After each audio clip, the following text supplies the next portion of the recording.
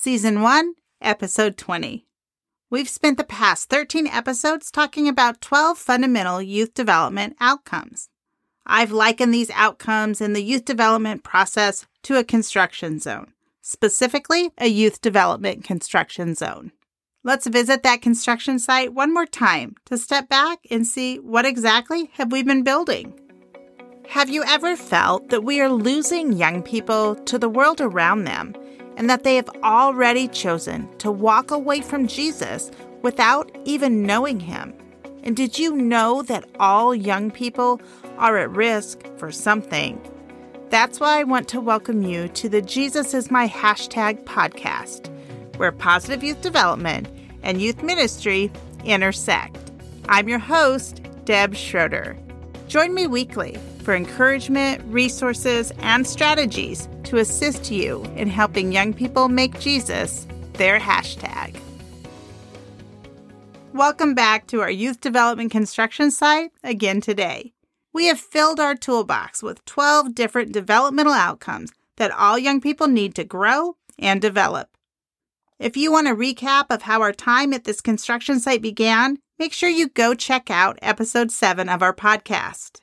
It's there that I talked about how a developmental outcome has an intentional focus on growth for a young person as opposed to mere prevention of problems. Here at this youth development construction site, I've talked about our 12 developmental outcomes in terms of tools or things like nuts and bolts that might hold a project together. Now, as we look at our blueprint, which is a positive youth development approach, you will see that we have to have both aspects of identity, our nuts and bolts, as well as areas of ability, the tools, in order for young people to be successful.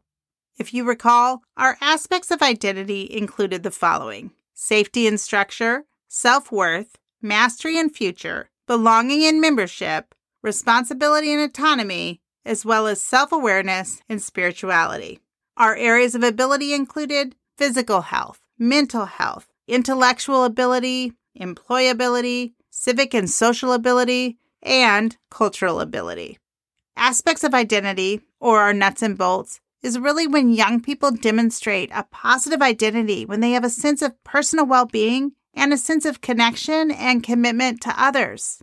And the areas of ability, our tools, are when young people demonstrate ability when they gain knowledge, skills, and attitudes that prepare them for adulthood. When I would train frontline youth workers in the Advancing Youth Development curriculum, and we got to the section on developmental outcomes, it would never fail. I would always get asked, which outcome or outcomes are the most important? Which one needs to come first? In those moments, I would respond with, this one is so important. But then I would correct myself and list another. Eventually, I would list all 12, or I would tell you that there really is not one that is more important than the others, and there's not one that has to come first. These developmental outcomes, they all work in tandem. You might even feel at times that there's a step back with a particular outcome for your child or a young person that you work with. It feels like they have gone backwards with that outcome, or that they're not moving at all. This is a natural part of development. It's a part of transitioning from being an adolescent who is reliant on others to care for them to really becoming more independent. All young people will go through this process, and all young people will develop different outcomes at a different pace in their own time. And like I've already mentioned, there isn't one outcome that has to develop first before you can develop any others. This is not something that has a sequential order to it. And again, at times you may think that your young person has developed such a strong outcome, whether it's an aspect of identity or an area of ability. For example, a young person may have developed a strong sense of self-worth. They are confident in themselves and they know who they are. Then all of a sudden, something happens and there's going to be a shift. You will see that shift and you will feel that shift. That young person is no longer confident in themselves and they have started to second guess or even doubt themselves. You might wonder or ask the question, how did we get here? You may even start to question, did I do something wrong or should I have done something differently? The truth and the reality of this is that we can do only our best. We can help young people by creating opportunities for growth. We can provide encouragement and support. We can link them to different services that they need or different resources, and we can help them in the best way that we know how. But even the best, even our best, does not mean that every young person is going to develop at the same pace or only have forward movement. Again, the natural process of youth development is going to happen uniquely and individually for all young people. And the access to resources and supportive, caring adults like yourself will impact that process. The other night, I was talking with a friend on the phone. She has a son who has high-functioning autism. They've had struggles regardless of how high-functioning he is. Their son has his own areas of struggles, just like every other young person, or adult for that matter. This young man is really trying to figure out who he is.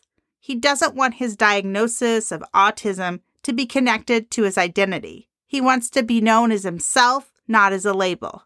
I remember telling my friend that this is such a natural thing and exactly what all young people experience as they try to define who they are. They don't want to be labeled. They want to be seen as a person who has potential. And this is what a huge part of our foundation of youth development is. It's figuring out who you are. And as young people navigate adolescence and transition into adulthood, knowing who they are will be critical. Throughout these past 13 episodes, I have challenged you as a caring adult, as a youth worker, as a parent, to figure out ways that you can engage young people in developing these outcomes. I may have even overwhelmed you with all of those challenges. In fact, you might be wondering, how can you do it all, remember it all? My answer, you can't do it all, and you weren't meant to do it all. Your role and season in a young person's life has already been predetermined by God. The most important thing that you can do for a young person is to keep caring and keep showing up. And when you are connecting with youth, think about our youth development blueprint that includes this developmental process. It also includes what we believe about young people, how we engage them, and our commitment to helping them grow both developmentally and spiritually. The blueprint isn't a checklist of what you need to do or say. It's more of a reminder about being intentional in how we help young people grow. It offers insight into these 12 specific developmental outcomes. It allows us to see more clearly the knowledge, skills, attitudes, and abilities that young people do need to cultivate throughout their teen years. And when we can continually reflect on these things, it's going to help us to be more in tune with this youth development process. Bottom line, it's going to make you a better youth worker. And here's the part that I am so incredibly biased about.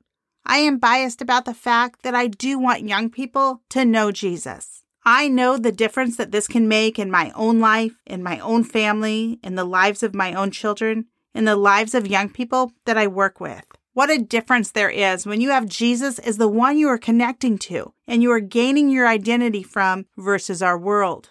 I don't make apologies on this podcast or in my online ministry for being biased about the fact that I want all young people to fall in love with Jesus.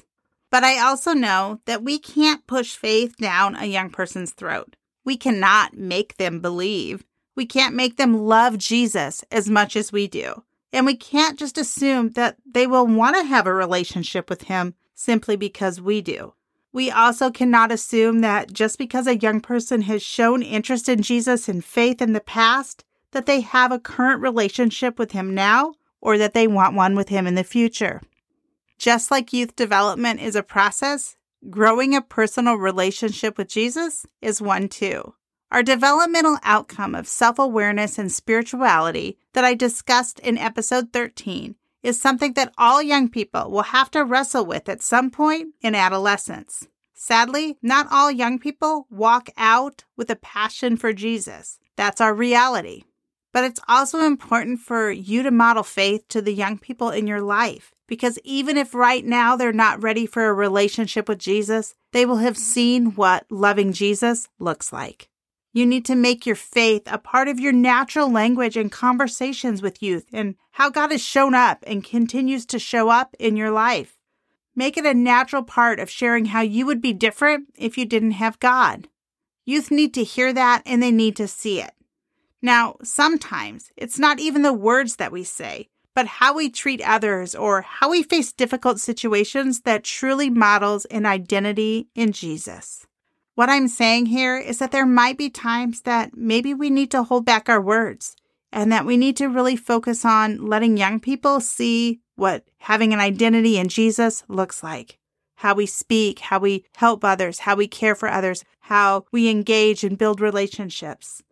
And I'm convinced that there is no one better to model this than you. Why might that be? Well, it's simple. If you have a relationship with young people and they know that you care about them, what they see in your life and what they hear you say and how they see you act, they will trust that is true because they know who you are. On this podcast, and when I work with youth, I talk about making Jesus your hashtag. That's not just a cute name or a gimmick. When we use a hashtag, we are identifying something specific we are doing, believing, experiencing.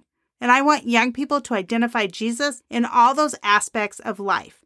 When we talk about or think about the different things our young people are going to experience and do throughout these adolescent years, it's important to remember that a huge part of what they're doing is developing. They're growing those aspects of identity and areas of ability. As we move ahead with this podcast, we will be talking in more detail about strategies and best practices that you can employ when you work with youth or raise your own teens. And we will also be talking about challenges that young people face and how your role can be to walk alongside them.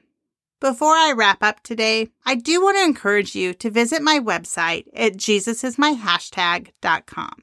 There you will be able to join my mailing list. You will get podcast updates and announcements in a weekly email.